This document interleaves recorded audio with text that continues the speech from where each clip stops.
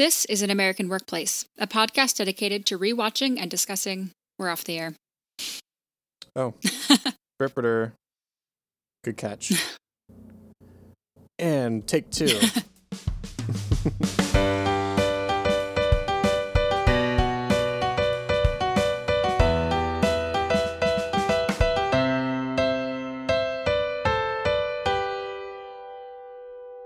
This is An American Workplace, a podcast dedicated to rewatching and discussing NBC's beloved mockumentary series, The Office. My name is Katie White, and joining me, as always, is my good friend and co-host, Chad Hopkins. How is it in Texas, Chad? Very hot. It has been in the 105 to 107 range multiple days this past week. Ooh. But I have survived by just not going outside. Yeah. And that works for me. How about you? How are things there? Rainy and in the 70s, so... Oh, man, I am jealous. My family actually went on a small road trip across Texas, and their tires ended up blowing out on two separate occasions because of the heat on the road. It's just that hot in Texas right now, so I feel for you. And also the fact that you can say road trip across Texas. It's a thing. But I'm glad I'm not there, so experiencing that. I had more of the Office trivia last night, which was fun and crazy. I got there 3.5 hours early to make sure I had a good table. And it went okay. There will be more details in our bonus episode this week and next week. But I did okay. I didn't do as well as we did when we did it a couple months ago. But there were some tricky questions, and there was a wrong question. And there were actually questions that they took from the webisodes, and everybody booed the announcer because nobody watches the webisodes. Yeah, they really don't. And I have to admit, I've seen very few of them as well, so... Yeah, I mean, we've got a couple more to talk about when we get to the end of season 5 next week. Mm-hmm. No, 2 weeks from now. 2 weeks, yep. But even then, the only ones I can recall off the top of my head right now are The Accountants, which we watched back in season 2, I think. So yeah, that's the only one I can name too. Yeah, so that was last night. I also finally finished watching through Superstore on Hulu, all 3 seasons that were available, and so I'm sad that I have to wait until October for more, but it's okay. I need to start it finally. Yeah. We do have a new bonus episode available for everyone. We decided to make it public. If you missed that, you can find it on our Twitter, our Facebook. We kind of posted it everywhere. It is a GIF game, basically where Chad and I came up with 10 GIFs or GIFs, whatever you want to call them, each from season 1 through where we are in season 5. And the other had to guess both or either the scenario and or the episode that the GIF is from. So that's available on YouTube. The link is in the show notes and on our social media. Yeah, I actually just played it a few minutes ago before we started with my roommate downstairs. He did okay. We want to thank some people who have reached out to us on Twitter the past few days. Roni, Michelle, Corey, PJ, Amanda, and no other name aside from Jay. So you know who you are. Thank you. Yeah, Thank all of you for reaching out. We love interacting with everybody. Everyone's been so vocal recently. It's been really nice. And we have a new Apple podcast review from K-Lady. Sorry for the pronunciation, but thank you so much for your review. And on to the discussion. First episode is Heavy Competition. It aired April 16th, 2009. Directed by Ken Whittingham. Written by Ryan Coe. The Michael Scott Paper Company is gaining traction thanks to the help of Michael's guy on the inside at Dunder Mifflin, Dwight. But when Dwight's work efforts are recognized by Charles, he decides he can no longer help Michael, and it becomes all-out war between the two salesmen. Both of these episodes, Chad and I were just discussing, are they're really, really good plot episodes. And yet, so little seems to happen in the arc of it, if that makes sense. Mm-hmm. A lot happens and not much happens at the same time. As I said, Michael Scott Paper Company is getting some skin in the game. They've been sort of skimming off the smaller Dunder Mifflin accounts so far. And you can also see that the 3 of them are really sort of functioning together better as a group. They're working together. They're having fun with each other. They have a morning chant that they do every morning. Things are going a lot better than when we saw them last episode, first trying to get started, where they were at each other's throats half the time.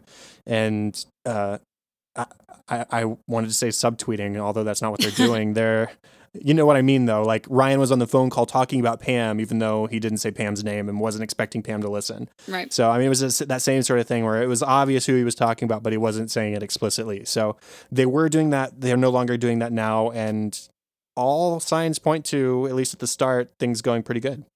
Yeah, in fact, they're even getting a little bit of help from Dunder Mifflin in the form of Dwight, who right now still his loyalty lies with Michael, even though Charles is now his boss. Michael no longer is Dwight's boss, but Dwight still at this time trusts Michael and wants him to succeed.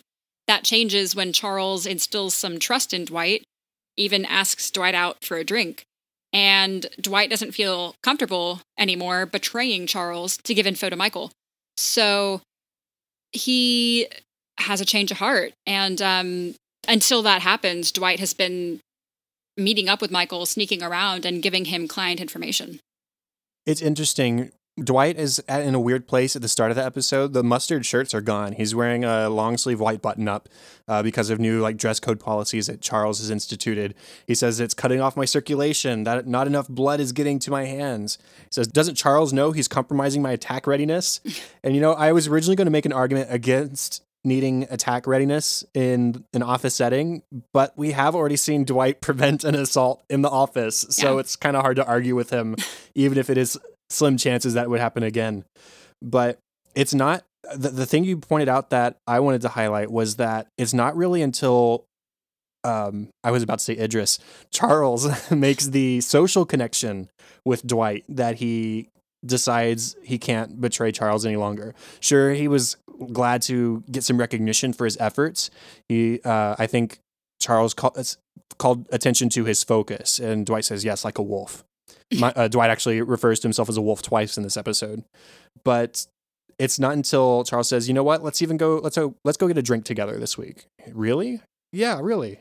And that's what I think really wins Dwight over, because we've seen Dwight and Michael have this weird sort of friendship where sometimes they're really close and other times, especially kind of more recently, they haven't been as close. And Michael, I guess, just hasn't been extending. Good, I can't talk.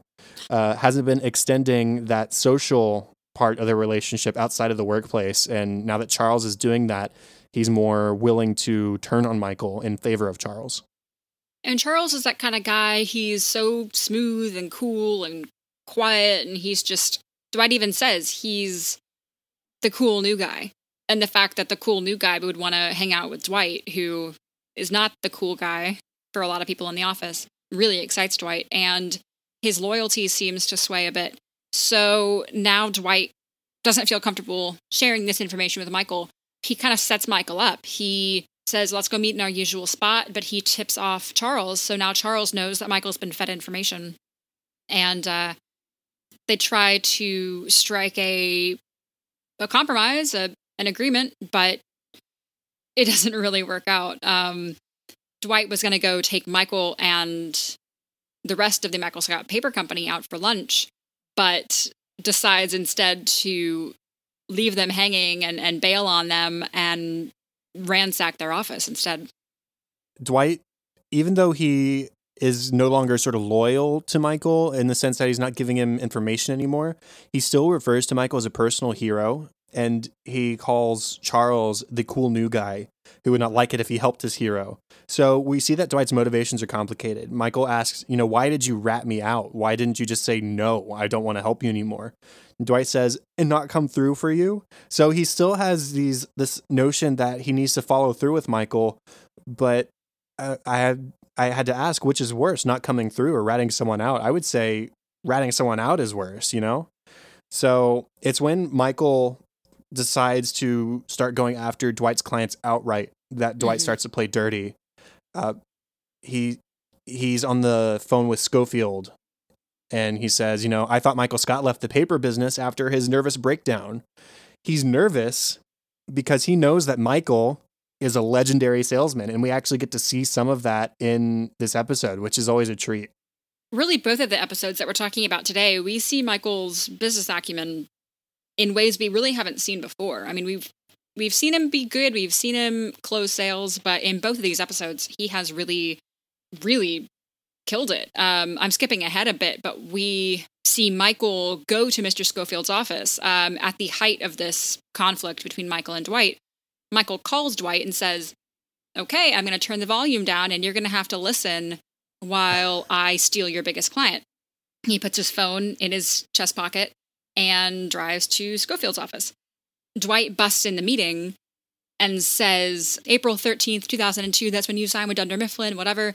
Michael kills it. He says, I'm going to pull a date out at you. Also, April 13th, 2002. It's the last day that you evaluated your paper needs, is it not? We all know that the economy is bad and bloated companies like Dunder Mifflin are going to fall by the wayside. 2 of their branches have closed within the last year. The Michael Scott Paper Company, however, has opened a new branch this very month. That's true, and as far as this guy knows, you know, he's successful, and it's true. I mean, Dunder Mifflin has been failing, with the exception of the Scranton branch. So he makes good points, and he's succinct and brief, and he sounds like he knows what he's talking about, and he holds his own.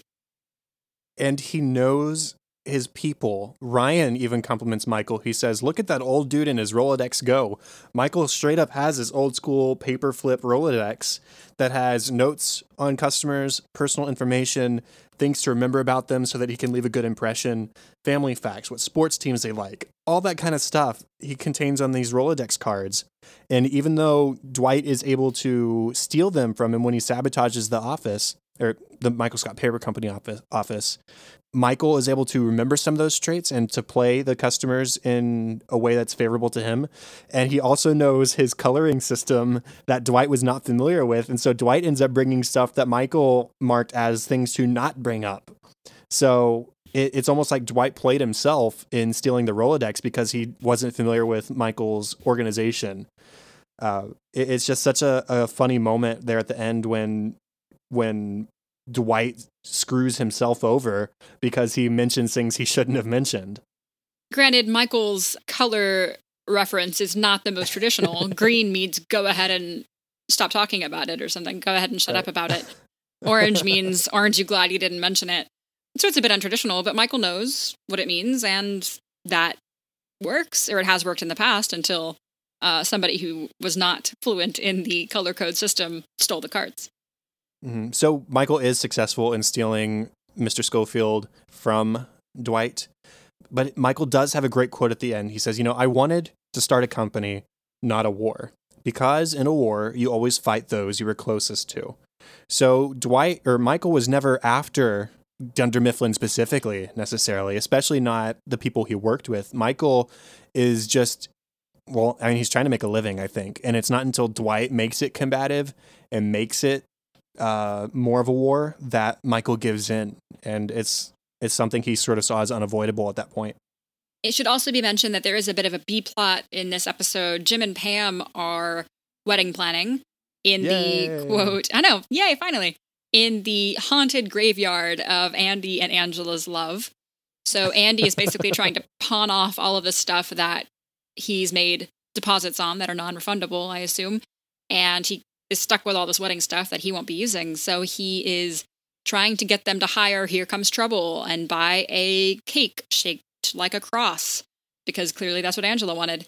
And there's just this plot going through about Andy trying to pawn this stuff off on them. Andy, of course, misinterprets Pam as not being cool because she doesn't want this stuff at her wedding, and tries to convince Jim that he and Pam are not right together. He tries to get Jim to break up with Pam because she's not right for him for not wanting this stuff. Jim just knows when to play an opportunity, and he plays Andy like a fiddle here. He says, it's so scary how right the things you're saying are, and you're coming at it with almost no knowledge, so of course I trust your opinion on this. And I feel bad for Andy. He has a talking head right after that where he says, I know a few things about love. Horrible, terrible, awful things. He went through quite an ordeal. So, one, it's great that Andy cares about Jim to the point that he doesn't want him to go through the same heartache he went through. And two, it's sad that his experience with Angela was so bad that he is completely blind to Jim and Pam's very obvious happiness together. I didn't think about this till just now, actually, but I'm kind of wondering if he's having flashbacks of his time with Angela when they were wedding planning because he would want all this stuff. And Angela said, no, nope, nope, nope, not that, not that. And Pam here is saying, no, I don't want this. Jim is kind of humoring Andy and making fun of him without him knowing, but like, well, that sounds great, you know, like, was it a deleted scene or was it in the episode where Andy says, don't think of it as a cross, think of it as your love crossing in marriage. And right. Jim says, that was a deleted scene. Right. Jim says, well, now I don't even see it as a crucifix. So he's like, he's messing with Andy, and Pam is being up front and saying, no, I don't want this. So maybe Andy is thinking of his time with Angela and just how she didn't give him anything he wanted. I think that's a really good comparison. I think that fits right in. Good job. That's awesome. And so at the culmination of everything, when it's revealed that Jim was just messing with Andy the whole time, he says, you know, I need you to understand two things. One, Pam and I are very happy together. And two, what happened with you and Angela is a bummer. And I know you don't think you're ever going to find anyone else, but you will. I promise you, you will. I mean, Jim, he's such a good guy. He's such a gentle soul. Andy has a talking head after about, you know, I learned a lot about myself today. He says, I wish I was sitting on a couch. I could just sit and talk for hours. Andy, I don't know. I think Jim is just helping Andy to see I don't have to inflict my misery on others. Not that he was necessarily trying to make Jim miserable, but it was that he was seeing his own situation on Jim, and that wasn't accurate. So I like that Jim sort of forced Andy to look inward and maybe get past it. Jim has this ability to connect with people that he really doesn't even like that much. He thinks Andy's fine, as far as I know, but he doesn't want to hang out with Andy. He doesn't have any really particularly strong feelings of friendship towards Andy.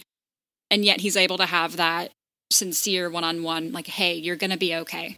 This sucked, but you're going to be okay. He can really do that with anyone. Yeah, pretty much. Any other character moments? That's it for me. Okay, going on to funny moments. How about you start us off? There is the cheese puff cold open, which, of course, are the cheese puffs stolen from Dunder Mifflin Scranton a few episodes ago, which yesterday, actually, I was at the grocery store and I texted Chad a picture of what I believe were the same cheese puffs. I don't know the name, like, I've never heard it pronounced, UTZ. It's a brand, Utz, I guess. It's a Northeast brand that I've seen a whole lot since living up here. You see a lot of their stuff in the office, and it's that same, those same cheese puffs. But anyway, it's this giant bucket, basically, of cheese puffs, and they start throwing them in each other's mouths, and it's become like a game. And my favorite clip of that is Pam yawning, and both Michael and Ryan throw puffs at her, and one gets stuck in her hair, and she doesn't realize. Yeah, that's one of my favorites as well. I also love when Michael throws it over his shoulder into Ryan's mouth, and he just does that stupid hidden teeth grin. It's like the big, the proud Michael Scott grin. Right. And it also continues into the final moments of the episode where they count how many cheese balls they can fit into their mouths. Yeah. And they get to 31, and they're celebrating, and it's just like, whoa! And Michael answers the phone, and they all laugh, and it's just a good time. Yeah. But fun fact. It looks like they fixed the time zone error on the clocks from the last episode. I didn't even think to look. Yeah, I'm pretty sure they fixed it. Awesome. So, okay. Good on them. Michael, he offers Dwight $6 for his trouble, giving him leads on Dunder Mifflin accounts. He tries to push it on Dwight and says, I don't need $6 to help a friend. I can't take this. Michael says, yes, I do. And so he pockets it instead of trying to fight him. And then Dwight says, oh, by the way, you owe me $10. Michael says, it was 4 years ago. Why don't you just let it go? I wonder what that was for. And he could have just taken the $6 and been like, hey, 4 more. But yeah. Michael says that he has dibs on Dwight as far as loyalty goes and asks Dwight if he respects dibs. Dwight says, of course, I'm not a barbarian. Which I love because dibs is law. Yeah, it is. Just like shotgun. Yeah. Respect it. The rules of shotgun are very clear. That quote about him having dibs is finished up on the phone. Dwight had said, he was talking vaguely. He said, my personal hero and my cool new boss or cool new guy. And so Michael's trying to figure out who it is. He says, Dwight, is the cool new guy Charles? Is it Stanley? Like, could it not be more obvious? Is Stanley new? No, he's not. It's Charles. It's very obviously Charles. Well, of course, he said that he was Will Smith-esque. Yeah. Meaning black. So it had to be either Charles or Stanley. Yeah. When Michael and Dwight meet for one of the last times in private, although I guess it's right before Charles shows up, Michael says, "I hope you're not recording this conversation." And Dwight lifts his shirt and drops his pants in the parking lot to prove that he is not wearing a wire. So I guess he still shows some commitment to Michael. Yeah, Michael just says, good. Good. Thank you. Good. When Charles does show up, and I do think they're separate meetings. They are, but, yeah.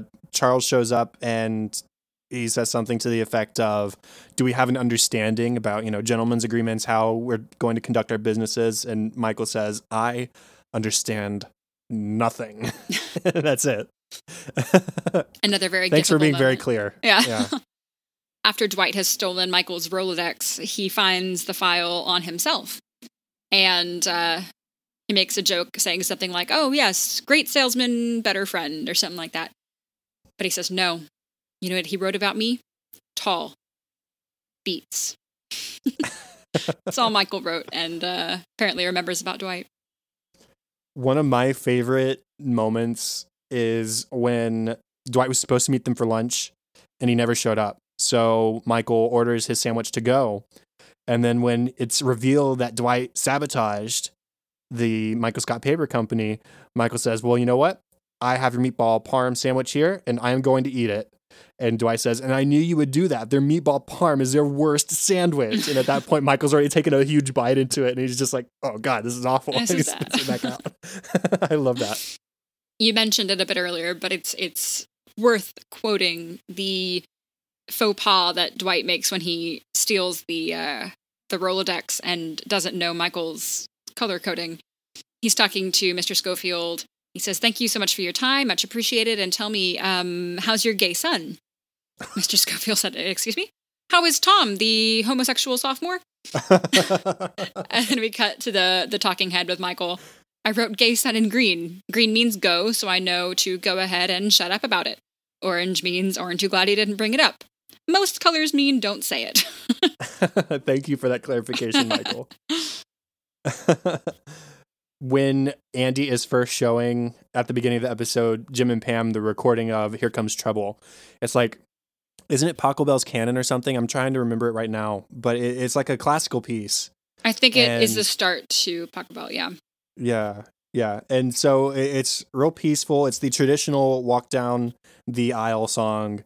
And then all of a sudden it swells into a bass solo sung by Andy himself to You Can Call Me Al by Paul Simon, which is about a man going through like a midlife crisis. And so Pam says, wait, I'm confused. Am I walking down the aisle to You Can Call Me Al? So romantic. And so they talk about it a little bit more and they ask how much it's going to cost. And Andy says, airfare, table at the front for merch, a couple other things, about $9,000. And Pam just says, it seems like a lot for an a cappella group from a college we never went to. Andy just says, did you even hear the music I just played for you? She just goes, mm-hmm. Yeah, I did. That's why I'm saying no. I think it's actually it for me, unless you had any more. As I mentioned earlier, just something to point out, Dwight does refer to himself as a wolf twice in this episode. There's once when Charles compliments his focus, and then once when he tells Michael, you have no idea what kind of enemy you've created. You have unleashed the wolf. So there it is. He's a wolf. He's committing to that. He's sure. And let's see, one more. Dwight says, Michael has been talking to my biggest client, master and apprentice, pitted against one another for the fate of the greater Scranton area paper market. It's not as dramatic or as hardcore as he was hoping it would sound. The greater Scranton market. Okay, what about deleted scenes? I already mentioned one of them on accident. The Andy selling Jim and Pam on a crucifix cake. Don't think of it as a cross. Think of it as a symbol of your lives crossing in marriage. I already said that one, but yeah, that's one. Well, I mean, it's good to point out because the cross cake is actually referenced in the episode, and this is the genesis of that. So. Right, yeah. Michael says, getting the leads from Dwight helps us and it makes Dwight feel good. And if friends don't make you feel good, then I don't want any friends except for Dwight because he's our only source of fertile leads. And that's the only thing he's using Dwight for at this point. If he's going to be my friend, it's only for that reason. And that's, again, part of the reason why Dwight ends up going with Charles. So Dwight steals one of Michael's clients in retaliation, and the name of the business is Howard Family Dry Cleaners. We learn that this is Ryan's Uncle Dave.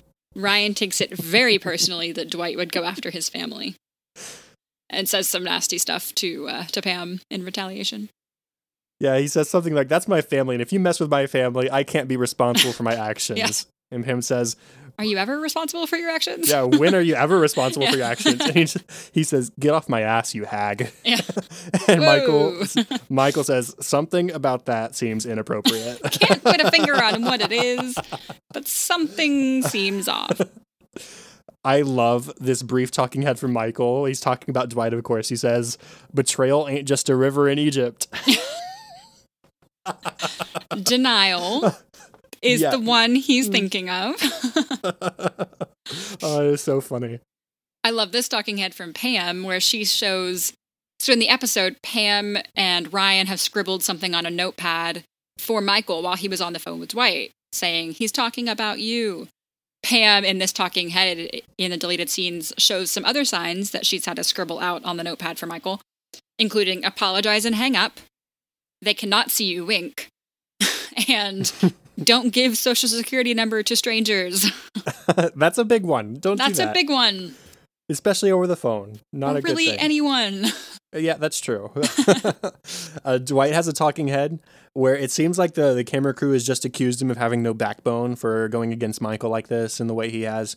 And he says, some of the deadliest warriors don't have backbones. Listeria, E. coli, bacterial diarrhea has killed more people than all wars combined. And when it comes to Michael, I am his bacterial diarrhea. Okay, Michael would agree with that. Yeah. Yeah, that's not something that I would like to make a comparison to myself, though. Nah. But, no. Andy tries to sell others in the office his wedding stuff, including 3 matching gray dresses, a horse-drawn carriage. He tries to sell Oscar 100 little bags of rice, perfect for arroz con arroz. Rice with rice. Yeah. Rice with rice, as opposed to arroz con pollo, which is a dish that people have. Creed takes Andy up on his offer to buy the tuxedo, but only the bottom half. He wants to go out the same way he came in, shirtless. So confirmed Creed was born with pants on. I always suspected. It was also funny. He tried to convince Stanley to get the 60 flower centerpieces. He says, you like flowers, right? And Stanley just says, I wouldn't take them if they were free. So he says, "Stanley, why are you even here?" He says, "I want the rice." Okay. Sold. Going on to our next episode, we are going to Broke. It aired on April 23rd of 2009, was directed by Steve Carell. I think it's the second episode to be directed by him after Casino Night. Yeah. And it was written by Charlie Grandy. The Michael Scott Paper Company is stealing Dunder Mifflin Scranton's clients left and right. David Wallace visits the branch to see what can be done. He decides, along with Charles, that the cheapest option would be to offer to buy out the Michael Scott Paper Company. What Dunder Mifflin doesn't know is that the Michael Scott Paper Company is actually broke. They are worth nothing. But the Michael Scott Paper Company holds it together long enough to be bought out. And Michael, Pam, and even Ryan have all been promised jobs at Scranton by the end of the episode. Say Michael Scott Paper Company 5 times fast. Can't. No. It's a mouthful. That's what I typed every time, too. So this episode starts off, and the Michael Scott Paper Company is making paper deliveries themselves at 4:30 in the morning because they haven't hired a delivery person. And they're exhausting themselves by doing this. Later in the episode, Ryan says, we've got to hire a delivery person. And Michael is debating between going for the delivery person and building a loft in the company office. I mean, those are equivalent. So, they're not doing well they're not doing well financially at all, but they're being successful insofar as getting new clients, i.e. clients from Dunder Mifflin. They've it's been revealed they've taken 10 major clients from Dunder Mifflin in the last month. So, I mean, they are making an impact on Dunder Mifflin sales. They're making an impact, and they're making no progress themselves, right, because their prices, as we learn, are so low that they are losing money with each client they take on. You know, it's almost like they're in a lifeboat that has a hole in it at the side of a pirate ship. Yeah. And they're taking treasure from the pirate ship and piling it on. Sinking. And the more treasure they go, the further they sink. But they've got the treasure, so... It isn't worth it. Yeah. They visit an accountant who says, like, this isn't working. You guys are going to be bankrupt very soon. I don't know how your prices are this low, but you won't be lasting long. And it's true. They do have very, very low prices. And it's noted even by Dunder Mifflin that, like, I don't know how you're doing this, which is how they're getting these clients. But I guess the cost of signing on a client is greater than the profit that they're making, or than the payment that they're getting. They're not getting profit. So they're sinking.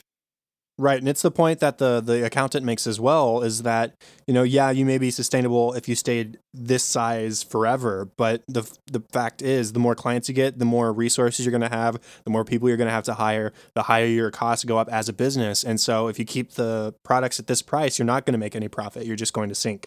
Yeah. So, which is funny, because Ryan says, you know, I looked at the numbers myself, but he used the wrong price model. So how much did Ryan really learn from business school? I don't know. But man, I do feel bad for them, because you see Michael having to make a phone call to a client asking for more money than they've already paid. It's not like they're asking for more money for the next order, just hiking the prices. It's no, you paid for this that we dropped off yesterday. We need a lot bigger check than you gave us yesterday. It's crushing Michael. He said, no, I got your check. It was in the right amount, but I just need a lot more. I'm like, you can't retroactively up your price. That's not how that works.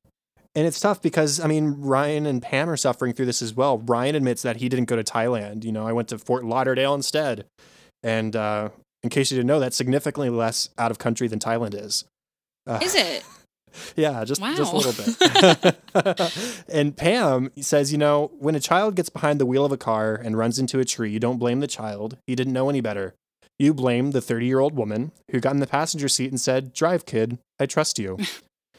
And she's just feeling like a failure again. That's sort of been Pam's MO for these past seasons. Not that she always feels like a failure, but it's just like she goes to art school and she flunks out.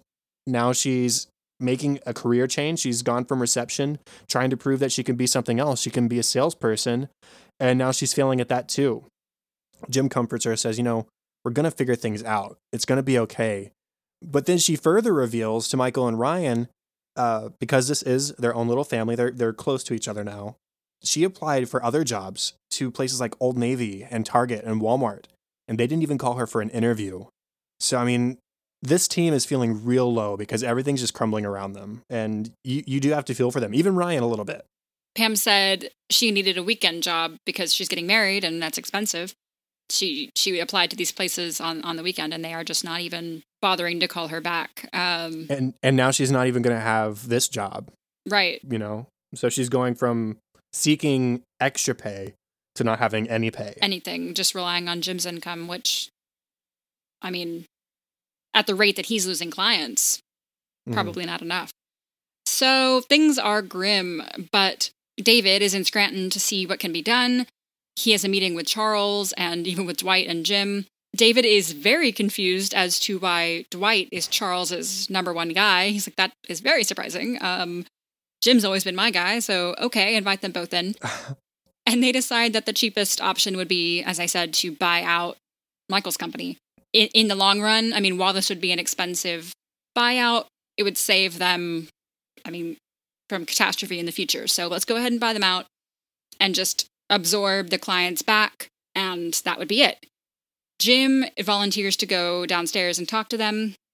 However, Pam has mentioned, look, in private with Jim, as fiancés, as people in a relationship, she confides in him and says, we are failing. We are on the way down. So Jim is the one to volunteer to go down there to say, I don't want to know anything. I don't want to know. we're interested in buying you out. Don't tell me any information. As far as I know, you guys are great. La la la la la. Don't tell me anything. Yeah. So the three of them plus Jim, go upstairs and sit down with David and Charles. Just speaking to Charles specifically, before we get further into the negotiations, at the start of the episode, he's really upset with everybody by the loss of all these clients to the Michael Scott Paper Company. He says, I don't want excuses. I just want to see improvements. He actually uses the word unacceptable. I mean, what control do they have over the situation when it all stemmed from their treatment towards Michael in the first place, and now Michael is giving cheaper costs? They can't do anything to beat that. It's not their fault. And the way Charles treats him is just awful. Only for him to completely 180 when David walks in the room, and we find out he's a major suck-up. Yeah. And he's trying to prove himself as well to David, just like Jim was trying to prove himself to Charles. And I just love when Jim first realizes that Charles is a huge suck up, and he has that brief. It'd be a talking head, but he doesn't talk. He just does the kissing sound. Yeah. For like 10 seconds. Yeah, it's like, yep, okay.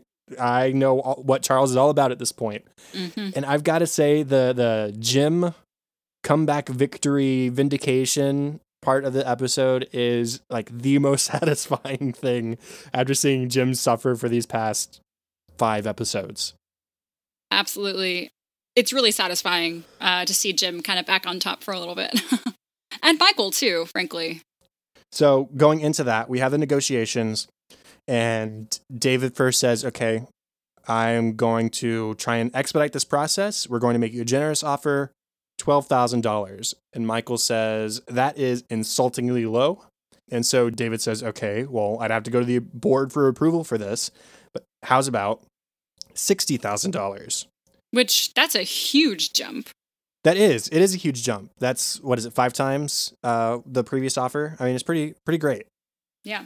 And so the first time they ask Charles and David to leave the room so they can discuss, and they freak out for a second, and they agree, okay, let's take it. But Michael says, once David and Charles enter the room again, we're not going to take it. And so they leave the room again, and they talk, jobs are safer. And good for Michael, thinking, yes, jobs are safer than a cash buyout. And he does make a great metaphor, like an actual great metaphor, not a silly Michael one. Wouldn't you rather have a fishing pole than a fish? So good on him. Because if we know Michael at all, in any other situation, he would have been like, ooh, money, and just taking it, because it's impulsive and it's right here, and he can take that home, and that's his money. A job would mean work, and it's an ongoing thing. Mm-hmm. It would eventually pay more than the buyout would, but $60K is right now, and that's smart of him. Right, and that's what Ryan actually tries to go for, is he just wants the money, but Pam and Michael convince him to go for the jobs. Right. And so David and Charles come back in, they make that final offer, and Michael almost blows their cover. When they first walked into Dunder Mifflin and they were going to make these negotiations, Michael was really worried that he was going to let slip that they were broke and that their company was worthless, and these negotiations were just going to fall apart because of that. They weren't going to have anything to negotiate. And we think for a split second that Michael does let it slip. David says, your company can't be worth that much. Michael says, my company is worthless. And you sort of see Pam and Ryan's eyes like flicker in, like, crap, he let it slip. Michael says, that's the difference between you and me. It's never about the money for me, David. If this company fails, then I'm just going to go start another one, and then another one, and then another one. And so Michael is really just emphasizing that I'm in it for these people. This is what I'm in this business for. And we've heard him say it before. Paper is the most personal thing in the world. Business is the most personal thing in the world. We've seen how he cares for his own. We saw him try and chase Stanley back in Branch Wars. And so Michael is just proving time and time again, and especially here, these are the people I care about. This is what I care about. And I don't care about the money. I just want a job for me and for both my people, including Ryan, who, as David points out, lost the company hundreds of thousands of dollars. So, I mean, he's really pushing things, but that's what he goes for. In that same conversation, where David says, look, your business cannot be worth this much, Michael makes a really smart, if really aggressive, prod at David. He says, I'll see your situation and I'll raise you a situation. Your company is losing clients left and right. You have a stockholder meeting coming up, and you're going to have to explain to them why your most profitable branch is bleeding. So you may be looking, or rather they may be looking for a change in CFO. So I don't think I'll have to wait out Dunder Mifflin. I think I'll just have to wait out you. That's like blowing the smoke out the gun. Right. Like, so David's about to get fired. So maybe I'll just wait till that happens. And it's aggressive and it hurts and it works. It's so great to see Michael, again, standing by his people. I can't say it enough. I wrote it in caps in my notes. Michael stands by his people. Mm-hmm. And that's what wins things over here. And I love it. It's so great. I love that when Charles is leaving and turns around to try and say goodbye to everybody, make a speech of some kind, Michael says the exact same thing to him that Charles said to Michael when he got kicked out back in 2 weeks. No, you're done. And Charles shuts up and he leaves. And it is like, boom, Michael Scott. Because Charles was there filling in while Scranton didn't have a manager. Mm-hmm. And now they do again. So Charles is not needed. And Michael takes that Michael Scott pose, leg up on Jim's desk. Victory. He's so happy. Yeah. It's a great episode. Like I said, it's such a satisfying episode watching Jim prove his competence while Dwight sort of disproves his, or at least reveals his eccentricities that Charles wasn't really aware of during the not the negotiations. It's when they're trying to figure out what to do about the Michael Scott Paper Company. Jim says, how about a temporary price reduction from corporate? Do you think that could get approved? And they said, no, that will make us appear weak. Dwight says, well, how about we just fill Michael's office with bees? And okay. And then he says, man, if only Michael had children. That's how you really apply the pressure. Just watching Charles sit and roll his eyes as he listens to Dwight, it's crackpot ideas. It's just so enjoyable to watch. We see Dwight lose all of his credibility to the point that when he does learn the truth, Dwight gets a phone call from one of his customers that Michael Scott was trying to ask for more money from. And he tries to tell Charles before this negotiation goes through, and Charles doesn't believe him and says, you stay away from the conference room. You have embarrassed me for the last time today. You two, Dwight and Jim, are morons. And that's that. Dwight is done in the eyes of Charles, and it is just such a great turn. I feel like Charles cannot stand one Scranton employee. Like, he just hates all of them. Yeah. And, my favorite Jim comeback to Charles in this episode is when David first suggests the option of the buyout of the MSPC. And Charles says, I agree. I was going to suggest the same thing. And Jim just smiles and says, oh, but you didn't. Didn't though. Funny. Okay, let's get into more funny stuff because I think this episode has some good stuff. I have to admit that it was not the funniest episode to me, just as far as like little one-liners, which The Office is usually so chock full of. This was such a plot-heavy episode for me, but I've always liked this one, and I think about it more often than I should when I drink coffee. No, I do the same thing. I already know what you're talking about.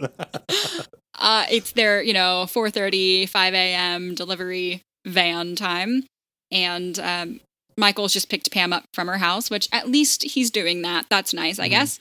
So Pam says, you didn't happen to bring any coffee, did you, Michael? Michael hands back a thermos and says, milk and sugar. Pam says, oh, thank you, you're a lifesaver, and drinks from the thermos. Wait, is this just milk and sugar? Is this what you drink every day? He goes, yep, every morning. He says, that's what I said, milk and sugar. Yeah, that's what I said, milk and sugar. He did say milk and sugar, but it's implied that there was coffee in there. Yeah. Oh, I love that so much. That's so good. When they meet with the accountant, Ryan says, look, our price model is fine. I reviewed the numbers myself. Over time, with enough volume, we become profitable. Ty, the accountant, says, yeah, with a fixed cost pricing model, that's correct. Ryan, yeah. Ty, but you need to use a variable cost pricing model. And this is the funny part. Michael says, okay, right. So why don't you explain what it is so that they can just explain what that is. And Ryan says, explain what you think that is. Yeah. I'm the professional here, not you. Explain what you think so I can tell you if you're right.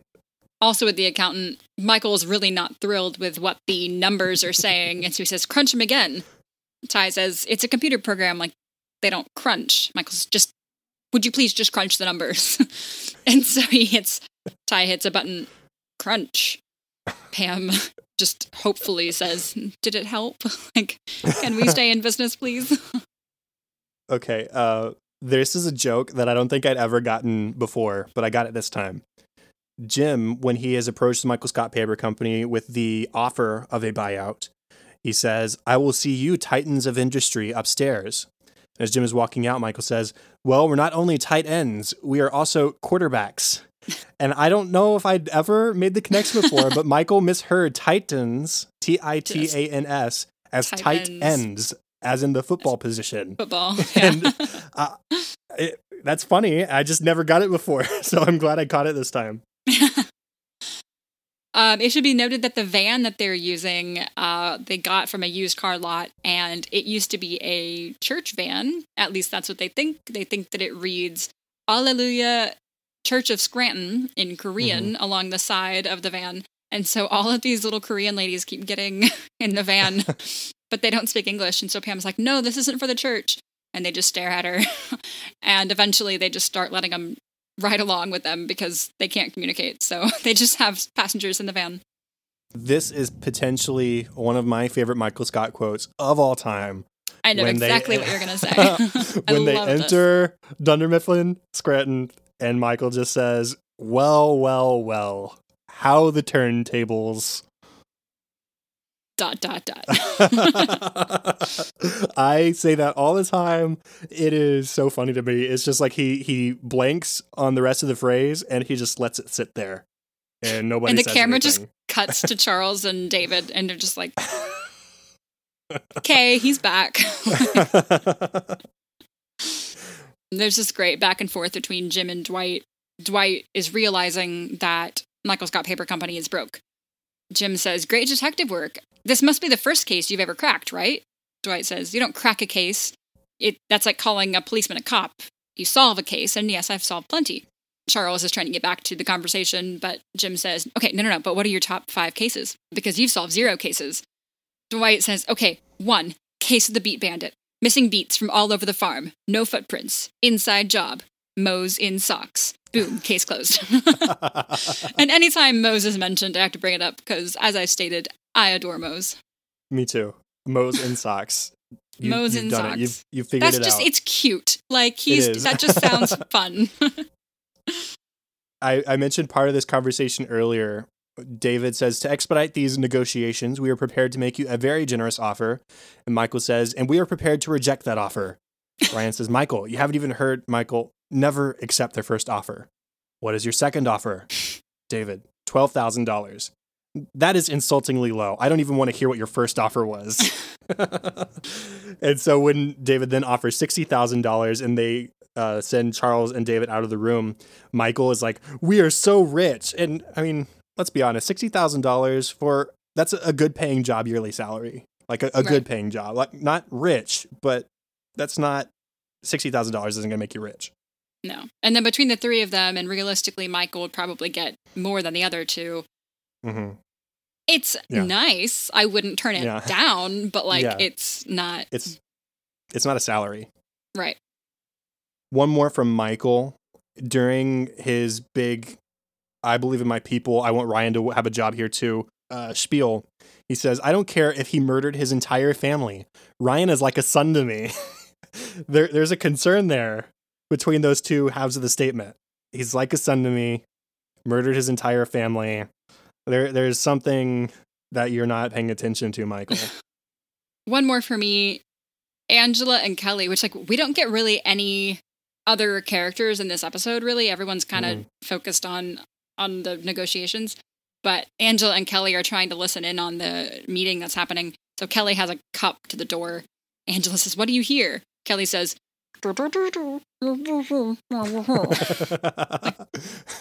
Yeah, okay. Yes, like the Charlie Brown teacher sound. Yeah. When Dwight first suggests, I say we fill Michael's office with bees. My apiarist owes a favor. Jim says, really? Does he do good work? Or Dwight interrupts, no, Jim, I use a bad apiarist. And he rolls his eyes and just stares at the camera like, this guy. I would hire a bad apiarist. Yeah. And last one for me is a conversation between Andy and Charles at the start of the episode. Andy says, hey, boss, I'd just like to point out that I've been here less time than these guys. Charles says, why are you telling me this? I just think the bar should be lower for a newbie. Charles says, is this something you really want to have said? Andy ponders for a moment. I don't want to have said that. Pause. But I think it's important that you know it. He's just trying to milk it, try and have mercy thrown on him, but Charles is not having it. Deleted scenes. What have you got? It might be my favorite one where Michael shows up late for work. You hear the squeal of tires, and all of a sudden we look out the window and his PT Cruiser zooms into a spot, and we see him sprinting into the building. He runs upstairs into Dunder Mifflin, straight to his old office. He doesn't realize he's in the wrong place until Charles comes in. Jim even comes in and says, hey. And Michael says, do you think anybody noticed that I'm late? And Jim just says, I think they're more surprised that you're even here. And then Charles comes in. Michael just sort of dismisses himself, gentlemen. But then you also have Aaron asking, was I supposed to stop him? He just seems so confident. And Charles says, you did good. And so Michael walks into the Michael Scott Paper Company to find Pam alone. Whereas Ryan's late. Dang it. Yeah. Andy is mad in this deleted scene because, 1, he cannot find his Andy mug, and 2, because he lost a client to Michael Scott Paper Company. Erin was using his mug, and she thought he was making a cute, funny face, so he's not so mad anymore. Except, no, on second thought, he really does need the mug. Yeah, he leaves. I can't. And then he comes back. He comes back and he pours her coffee into another mug so he can have his mug back. That's so funny. No, thank you, but I really do. Then there's a continuing thread of deleted scenes, which I guess we could sort of alternate on, where Angela has handed out the rejected expense reports. As she said to Charles, she was going to be tougher on them. So Stanley can't expense cigars anymore. I don't know how he ever got away with that, but he can't do it anymore. And Phyllis can't take Bob Vance Refrigeration, to Alfredo's every Saturday night on the company's dollar anymore. And Angela says, I get no joy from this. And then she smiles as she walks away. And the continuing thread is with Andy. Mm-hmm. Andy is trying to get his dentist appointments, namely his veneers and his invisible braces, taken care of, because his smile is important to his sales career. Angela denies these, but in a later deleted scene, Michael then approves them because sounds like a great month, he says. Yeah. I love Andy's logic in it being a business transaction. He says, my smile boosts my confidence, which has a direct impact on my sales. So therefore business. And then when he's trying to convince Angela to reconsider his expense report, and he says, because of our history, I thought you would give me this. She says, okay, because of our history, you get a 2-hour extension, and then we are even. No, not quite. No, you get to get engaged again, and then he gets to cheat on you for months, or years. Yeah, that's how it would be even. Yeah. Michael, in a talking head, says, I enjoy working with my hands. I type, I file, I use the telephone. But now he's also enjoying using his feet more now, too. I'm hitting the brakes and the accelerator of the van, and I'm walking from the van, and I'm walking back to the van. He says, so even though I consider myself a hands-on guy, I'm also a foot-on kind of guy. That's not what either of those mean. David has a talking head where he basically says that he expects everything surrounding Michael to fail. He says, I expected his branch to fail, and it didn't. I expected his company to fail, and it didn't. And I now expect these negotiations to fail. And, they did. They did. Michael, in a following talking head, says, this is a classic David and Goliath situation. Only I'm David, and David is a Goliath named David, and Pam and Ryan are David, and Charles is Othello. No. No. And there's that racism. I found it. There, the famous Michael Scott racism. Andy is in line. This is the last one for me. He's in line after Creed at the copier. Creed is taking longer than Andy would like, so he starts singing, hurry up, hurry up, hurry up, up, up. He's singing, hurry up. And Creed starts, running in place / dancing to the beat of Andy's song. And Andy says, come on, man, I'm telling you to hurry up. Creed says, I'm dancing as fast as I can.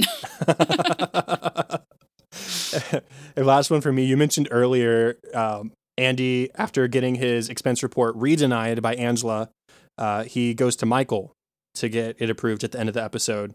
And Michael says, I heartily approve. And he says, let them eat cake. Okay.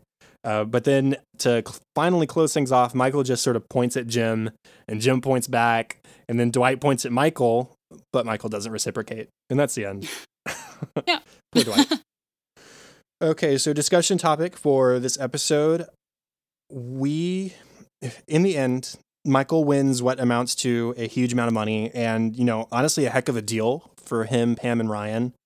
And so I just wanted to ask and ponder, do you think that David Wallace's offer to the Michael Scott Paper Company was purely business, or do you think there was a personal aspect to it as well? I mean, we've both made our feelings on David fairly clear. We think he's a good guy. We think while he doesn't get Michael and he doesn't like I don't think he likes talking to Michael, but he likes Michael as a person. He knows that Michael's a good guy. I think mostly it was business, but that he was more willing to bend because of his history with Michael and that things with Michael didn't end on a good note. And David realized that he's been shortchanging Michael for a long time, and that this would finally maybe show Michael that he is valued. Well, you have that moment earlier in this episode where Phyllis said, if you had just returned Michael's call, then maybe none of this would have happened. We wouldn't have lost any of our clients. And David says, I think about that too. So I think it does weigh on David's heart a little bit that all of this is because of his inability to communicate with Michael like Michael wanted. And it was, as we talked about in that episode, a sort of lack of respect from David to Michael, not necessarily the party. It was respecting that Michael had been there for a while and had a say in things, and instead of asking Charles to completely take over and change things when, again, things didn't need to.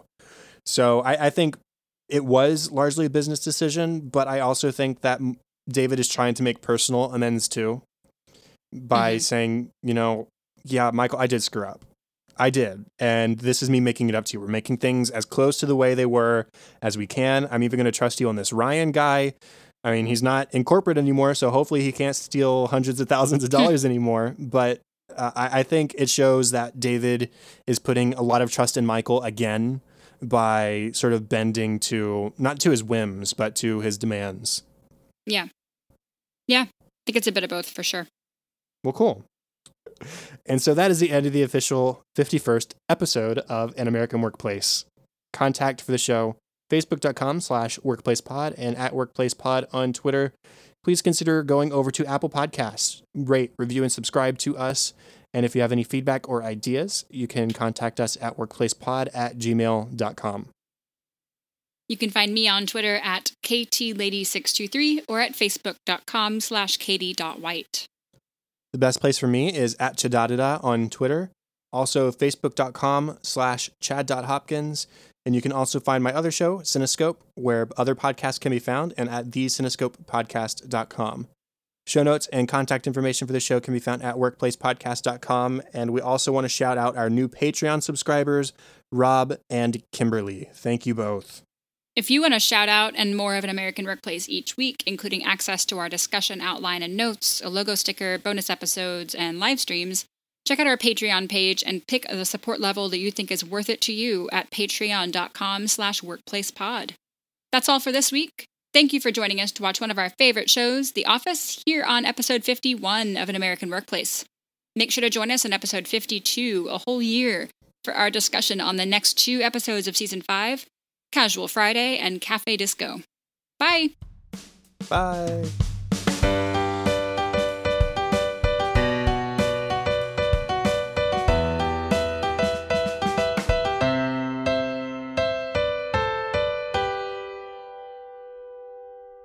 That's the end of the official 51st anniversary. No, not anniversary. That is the amazing. An The episode a end. year. Wow. All right.